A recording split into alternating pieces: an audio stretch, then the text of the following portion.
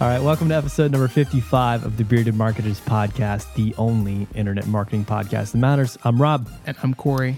Catch new episodes every Monday at thebeardedmarketers.com/podcast. Of course, you can also catch them on iTunes. We bring you the issues, the latest trends, news, latest happenings in the internet marketing world every week. We bring it to you free. No sales pitches, no sponsors, no nothing. That's really actually why we started this, because we were tired of listening to those. Well, we actually know what we're talking about, too, Well, unlike a lot of the other people running podcasts and blogs and whatever it is. All right, so let's get right down into it. What are you drinking tonight? Tonight, to get in I the wanted mood. Let's do this. to spice things up a bit, so I went with a margarita, which is actually what you are drinking too, because I made your drink. So you're also wearing I owe you everything. You're also wearing a sombrero at this point right now, so Yes. This episode should be very full of character. I feel like summer's upon us now. I mean, it's been in the Unfortunately, it's upper already getting 70s, into 80s solidly for a while now, so it feels amazing. I'm Sorry excited. for those people in the north or Europe that listen. All right, hit us with the topics. For tonight, we're going to be talking about actually a user-submitted question. Yes. On Nathan Rivas, mention his name. Shout out to Nathan. We're going to be talking about Facebook organic reach, things to be aware of, what changes to the Facebook algorithm when you're posting things. Our favorite part of the show, because it's our favorite search engine, infamous Google Corner.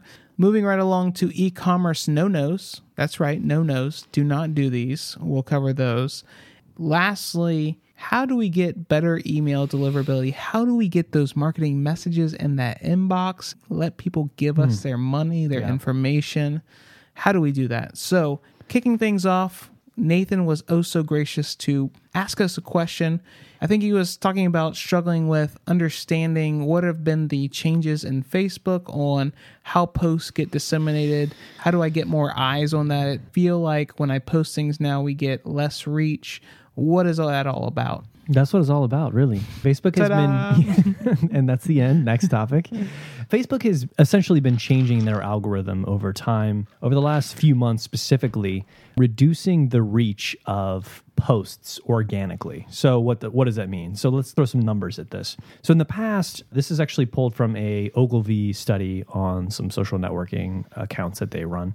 Back in October of 2013, which is when they started this, an organic post to people who liked you would reach about 12% organically, right? So you're not paying for any of that reach or anything like that. It would reach about 12% of people. That has been on a steady decline. A month later, 11.5%, and then a steep decline in December and even more in January. And now here we are in February. We're not actually here in February. We're in April. But in February, we're at 6 point something percent. So it's been cut in half over roughly a few months here. And that's across all pages. Obviously, if you have a page that has a ton of likes, 500,000, 1 million or something like that, your reach is much less. But the general decline in the percentage of your reach has trended in the same direction. So what does this mean for people who rely on Facebook traffic? I don't know why you would, but... Well, I mean, there's some people out there, it depends on your demographic. I don't think any of our stuff really heavily relies on traffic from Facebook. But there are obviously people out there who rely on that traffic. And now with these changes, you basically have to, and a lot of people are this is their thought process is Facebook is doing this because they want people to pay money to get reach for their posts.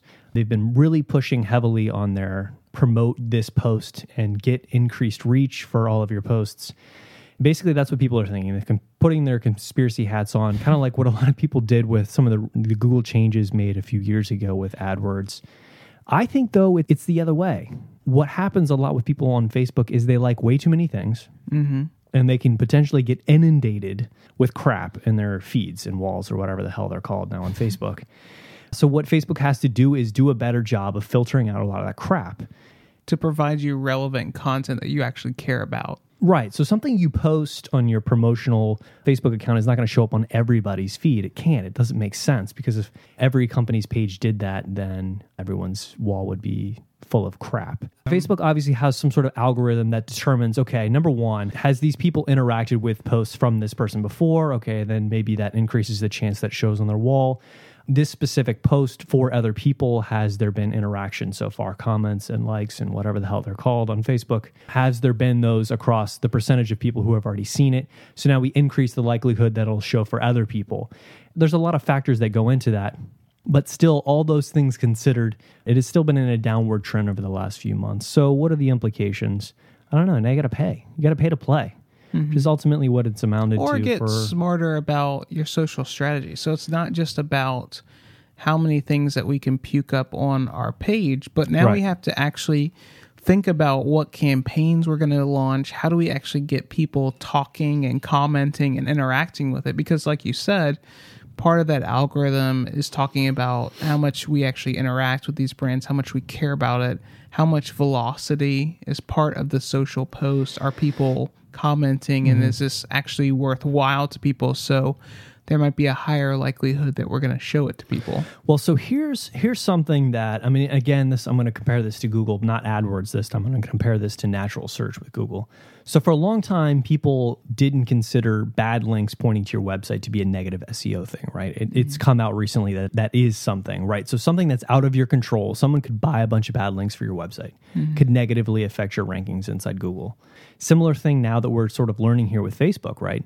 Is that if you have a bunch of junk likes on your page, thousands potentially, maybe you purchase some of those fake ones from some service, now your engagement percentage on posts that you post will be very low. So your actual post will show up for fewer real people now because you purchased a bunch of junk ones, or because someone who's not you, your competitor, purchased a bunch of junk ones for you. Yeah, your ratios of engagement are extraordinarily low for everyone else in your area or in your sort of niche or whatever it is that you're doing.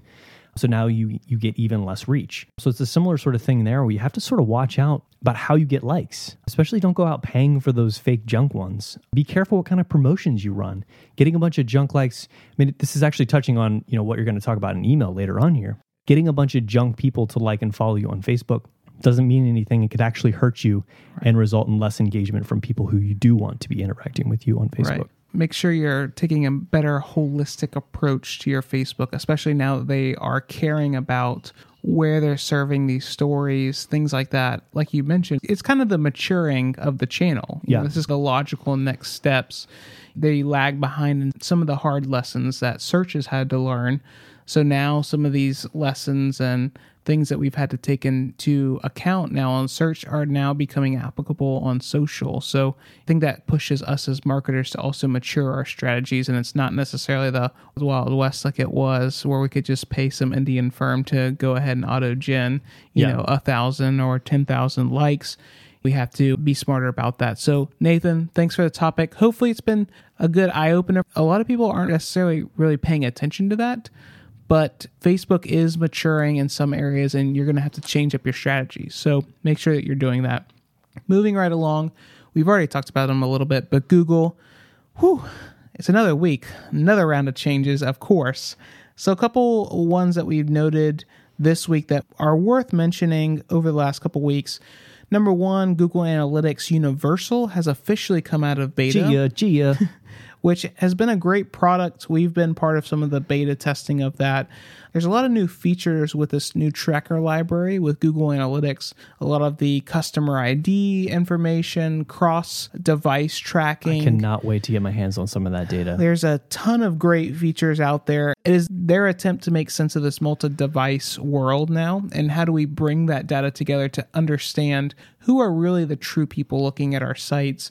But what does that mean coming out of beta? It means that all the features that you've been used to, demographic information, retargeting, content experiments, which we're a big fan of here, are all now available through Google Analytics. So there's not any features that are missing that you might have been holding out on moving that migration. So now's the time to kind of play around with that. One note, you can actually run multiple instances of Google Analytics on a site. So if you want to run the new Universal library with your old setup, you can do that and make sure that everything's kosher, set up your goals, set up your filters, everything like that. But you can now do that. Take a look. It's important. It's a great new product with a lot of features that many people should take advantage of. Moving right along, if you use AdWords PPC and you use call extensions directly in your PPC ads, Google has now rolled out the ability to make conversions based on time duration. So beforehand, Google could track when people called the numbers in your ads on your PPC ads. What they've rolled out now is the ability to get a little bit more granular there. So now in AdWords, you have the ability to say, only show conversions when people call me for longer than X amount of seconds. So for example, let's say I only want to register a conversion when someone calls me from an ad that is longer than 2 minutes. Anything less than that, I don't care about because it was probably a junk call anyway. Again, kind of maturing that product. So we have actually already started trying this, and it does work with third-party call tracking providers. So if you use products like CallRail or many of the other dynamic call tracking services, AdWords conversion tracking does still work with those as well. So even if you use a separate product, AdWords will still integrate fine with that, and we've tested it, and it hasn't ran with any issues. Moving right along, interesting note, this is actually related to Bing, but I thought it was worth mentioning here. So we've talked about recently that Google has been rolling out some slight changes to their results page. It's actually been reported in the wild that Bing is basically making their site look like Google. Yes. So we'll tweet out actually a link because it's pretty comical, but many of the changes that Google has recently rolled out, Bing has incorporated in a new design that's been spotted testing, except it's worse. But they are taking some design cues from the more recent Google rollout on their results page. Lastly, and this is very interesting and does have some serious implications, particularly in e-commerce, but multiple people have spotted where Google has tested bringing images into organic listings.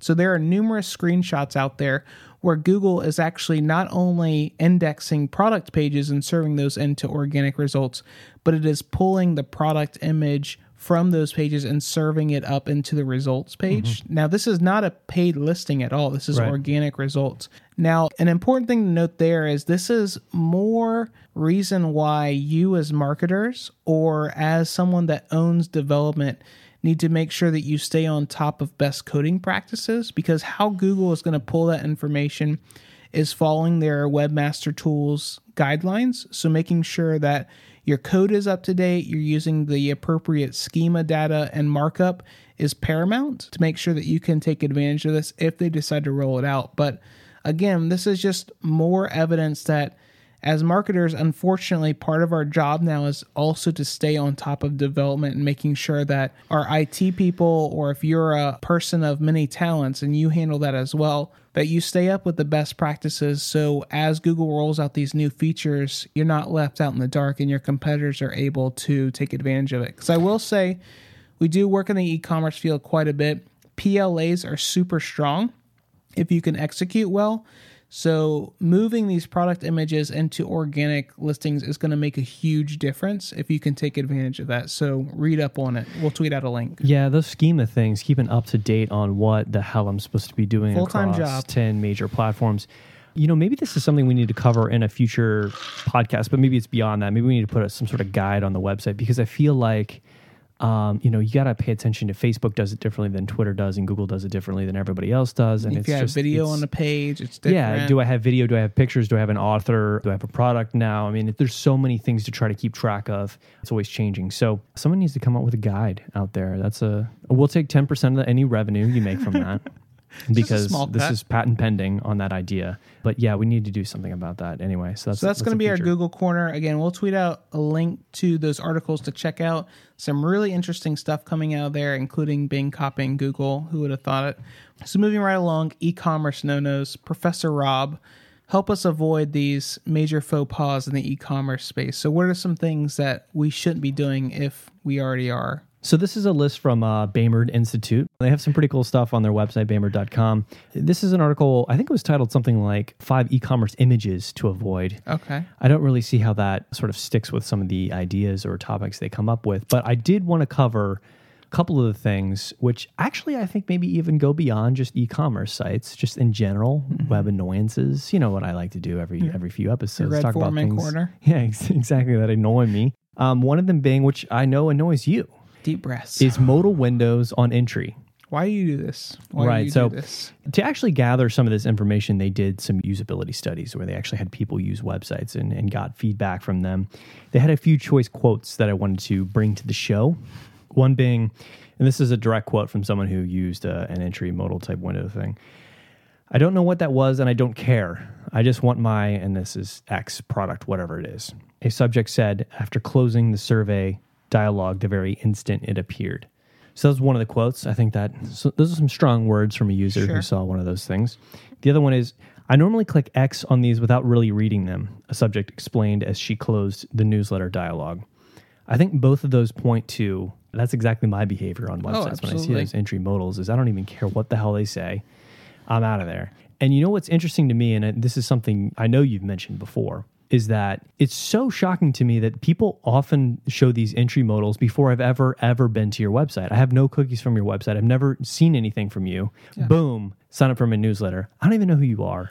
To take a step back, you're absolutely right. And a lot of times when I run across these, just for my own amusement, I typically will open up that same site in an incognito window to see if there's any sort of logic built into making sure that they're only popping this to like return visitors. I would say 80% of the time, no. It's just a straight newsletter grab of trying to get people's attention and email addresses. And I think how these tests typically work is they're structured in a way where it's like, did we get more email signups? Great, we did. Test is a winner. But they don't really look at the full picture. So I've done a lot of tests around modal boxes, and every time that we run them, there is a measurable cost of losing people. So on average, on most sites that we run these, it's about 7 to 10% of increase in bounce. Much like to the frustration you talked about with these people's comments, when I arrive onto a site and I'm immediately greeted with a pop-up modal box, especially ones that are asking for email signups when I've just now arrived to you, you might be actually getting in the way. And I think that's actually one of the quotes was, your email capture is in the way of me getting my cough syrup, which is why I'm actually at this site. That's the feelings of a lot of people is, we pop these messages to ask for information of people, and we haven't built any trust with them. I've just arrived here. I'm trying to get my bearings on the site, and you're already interrupting my flow and asking me for information before I've even got my bearings where I am at, let alone wanting to give you any personal information like an email address. So when you think about these campaigns, make sure that you're looking at the full picture. What is the long-term impacts of potentially pissing people off? Is there any measurable bounce impacts? Is there any order impacts? But also just general thoughts about your site, but any negative feelings that might be left in the user's mind using your site. Have you really interrupted their flow from the beginning, and is that going to have large impacts later down the funnel? And that segues into the next one. You like how we did that? Yeah, exactly. That was so smooth. We did not set that up ahead of time. That segues into the next one, which is basically the use of ads. This especially applies to e-commerce sites, but the usage of ads on homepages, which I know is another thing that you've tested a lot. I mean, you test a lot in e-commerce. And how that affects users' gut reaction to a website, or how that affects users' understanding of what kind of products you offer or the selection of things. So a couple of the examples they give are, for example, if you run a large ad on your homepage that only shows hats or something like that, maybe you have a hat sale going on, but you actually sell a lot of other things, but you only show hats on the homepage. I mean, a user's gut reaction could be, oh, this is a hat store. What the hell is this? I was looking for something else, and back out of there. So that's an example of something to be aware of when you're testing large banner ads. I mean, that might be a legitimate thing. You may be having a hat sale, and that's fine. But you have to be careful about how you convey that information in a, I'm going to take up the entire homepage type sale type thing. Another one, and this is similar to what you were saying about the gut reaction of, I just have a negative feeling about this site, is just how you design the ads in general. So what Baymard is sort of implying here is that people have a negative reaction to ads in general, whether they're internal or external or not. It could just be that people don't like the idea of being sold to, or it could just be years of using the internet and knowing that ads tend to kind of be full of it or whatever, or trying to avoid ads in general. The perception of low quality or non-relevant. Right. If your homepage just looks like it's full of ads, even if they're ads for, your own products, there's just a negative connotation associated with that feeling, a homepage that looks like that. So that's just another thing to keep in mind if you're going to run ads on your e-commerce homepage. I think Baymard does have some good points in there, particularly around how you stylize, even when it's not necessarily an external ad, but the perception that raises in people's mind on how you maybe need to design your creatives internally. And even though you might be offering other parts of your catalog or other navigational paths, the design of that is of chief concern, just to make sure that it doesn't have the appearance of an ad. And if you do have some of these elements on there, the things to be aware of to avoid confusion. So the article is pretty in-depth and definitely worth a read. The headline probably doesn't convey very well what's actually in the article, but if you're in the e-commerce space, and really if you're in lead gen or a ton of other spaces, even blogs, I feel like could have some takeaways, particularly with the modal boxes. Yeah, absolutely. It's definitely worth a read on things that you need to be aware of when you're designing your site, and really the pain points that arise in people based on basically how you navigate sites and things to just be aware of. All right, so moving right along, email deliverability. I mean, this is a chief concern for a lot of people. I mean, regardless of what vertical you work in, getting those emails into the inbox. Yeah. Got to do that. So, sorry, before we get into this, when we talk about deliverability, are we talking primarily about just getting it into the inbox, or are we talking about actually getting people to look at it and open it and whatever? Correct. So actually getting it into the inbox. Okay. Now I know what we're talking about. Let's go. All right. So this was actually prompted with an e-consultancy article that we ran across, which had more tips in there, but what we like to do here on the Beard Marketers is take all the bullshit that's out there and give you the real, what are the things you need to pay attention to, and remove a lot of the fluff. So out of this entire article, we wanted to distill it down to a couple takeaways that might go against typical wisdom or normal conventions out there, but things that are important that a lot of times we've run into personally or have some experience in that we want to share with you because it does really matter. So a couple of things to take away. We are surprised in our workings with a lot of our partners at how few companies actually scrub their email list for inactives. Now, a lot of people, the general thought is the larger my email list, basically the bigger audience that I have. The thing that you need to take into consideration, though, is when it comes to deliverability, the number one reason why emails will get blocked by email providers is your reputation. So when we talk about deliverability, really what we're talking about, the main driver for getting your emails into inboxes reported by all of the email service providers is your reputation. So what goes into the reputation of a company when they send emails, when people like Gmail or Outlook look at them, is really spam complaints and bounces. So how do we get those things down to make sure that our reputation is in good standings? Well, a lot of that has to stem from how do we lower some of these bounces? How do we lower these spam complaints? And a lot of that can surface from people that are inactive in our lists that we continue to email time and time again, but they haven't really interacted with us. And now they've gotten to the breaking point of, I don't like any of your emails. I haven't liked them for 3 months now, and I'm just sick and tired of listening to them. So now I'm just marking this as spam so I don't have to deal with it. Because for a lot of people, how we design emails, which we're going to get to a little bit later on, it's actually easier for me to mark something as spam instead of just unsubscribe, which is obviously, as a company, much more undesirable for someone to mark something as spam than just unsubscribe to our list. We're going to get to how do we solve that later on, but sometimes it's not just a numbers game, that we need to think more smartly about our lists and how do we potentially remove people that we haven't interacted with in a long time. Potentially, we need to think of a different campaign for them. Maybe we have like a last-ditch effort to try to re-engage these people, or we reach out to them to try to get them to communicate to us what they're actually interested in so we can make sure to only deliver relevant emails to them. But make sure that you're going through your email list every once in a while and removing those people that are just sitting there dormant because they are of extreme risk to potentially reporting us for spam and, again, hurting our reputation. Yeah, absolutely. A couple things to note there. Reputation doesn't just necessarily apply to your domain or email address. It can also be your IP address. So There are several different reputations you can have, and different email service providers provide different ways to verify sort of like your identity or whatever it is, or get a unique IP address that you can then use as your own identity and things like that. Just sort of a quick anecdote. I've got some experience sending some emails to some rather large lists on a weekly basis, 6-figure plus email lists. And I think something that, in talking to a lot of other email marketers is that they don't actually take the time to read through a lot of the replies. Because what I've noticed is a massive number of people who reply to these emails and say, I want to be removed from your list without actually clicking the, unsubscribe. I know you're going to talk about this, but there's a very obvious unsubscribe link at the bottom that works very easily. I send a lot of stuff through MailChimp. It's very easy to do.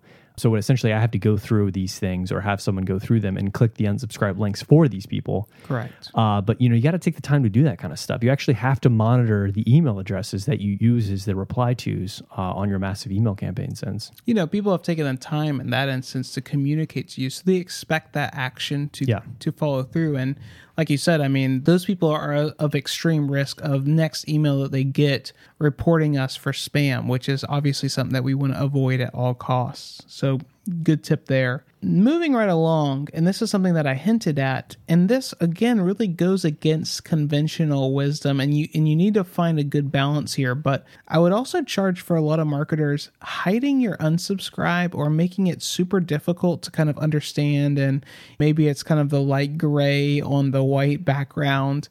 Really isn't the best tactic to take, because at the end of the day, it is much better for us as a company for someone to unsubscribe from our lists than to report us as spam from a reputation standpoint. And so I think that what we need to do a better job of is to potentially make that information easier to get to, but also easier to interact with, because I know a lot of us like to report on our list sizes and we like to brag about that, and it's in our PowerPoint decks and things like that. But if we're chiefly concerned about people actually receiving our emails, then we need to think a little bit more smartly on how do we get those people that actually care about our messages receiving them, and if people are not finding them valuable, to potentially get them off the list. Now, I think that just because someone unsubscribes, we do need to take some steps to understand why, because maybe we need to be doing something better, whether that's how we got that list in the first place, how we're actually communicating to those people. There's a lot to be had there, but hiding your unsubscribe can actually cause you a lot of harm, more so than maybe making it visible. So take that into account, play around with that. You might find a good equilibrium of showing it a little bit more, but not necessarily making it in front of everyone's face and jumping up those unsubscribe rates.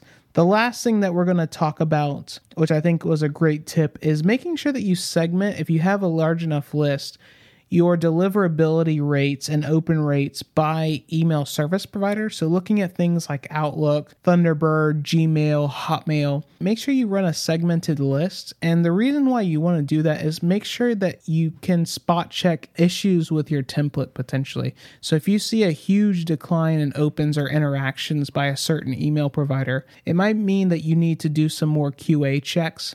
Maybe sign up for a free account, send yourself an email, and make sure that there's nothing egregiously wrong with your template that is causing those people to not see your email as intended. Maybe it's the template's totally broken, you didn't even know it. So make sure that every couple campaign you run a segmented report based on provider and make sure that there's no glaring issues out there. Be careful not to jump to conclusions with low samples, but something to take into consideration. So those are some tips on email deliverability. Hopefully that helps. And some of them might go against common wisdom, but I think that thinking more smartly about your emails is of chief concern to a lot of marketers, especially as people like Gmail and things like that are becoming more and more strict about what's coming through their services. So that's going to do it for us on this episode. Again, thank you for your time. If you enjoyed yourself, number one, share with a friend. Number two, give us a rating on iTunes. It'd be greatly appreciated.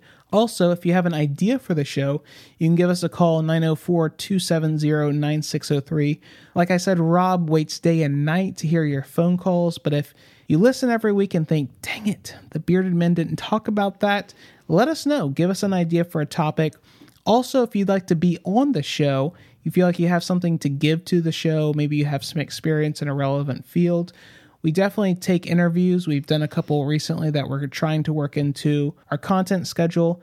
Fair warning, this is not a place for a product pitch. So if that's something that you're interested in doing, don't do it because we won't have you on the show. No holds barred. We're gonna hit you up with the tough questions too. So be prepared. Also, make sure that you're checking out the site. We got a lot of new video content coming out. Rob works really hard on that. We got some new tune-up videos hopefully we're trying to get to, but also some regular video content that we're starting to work on. Again, that's going to do it for us. Thank you so much for your time, and we'll see you next week.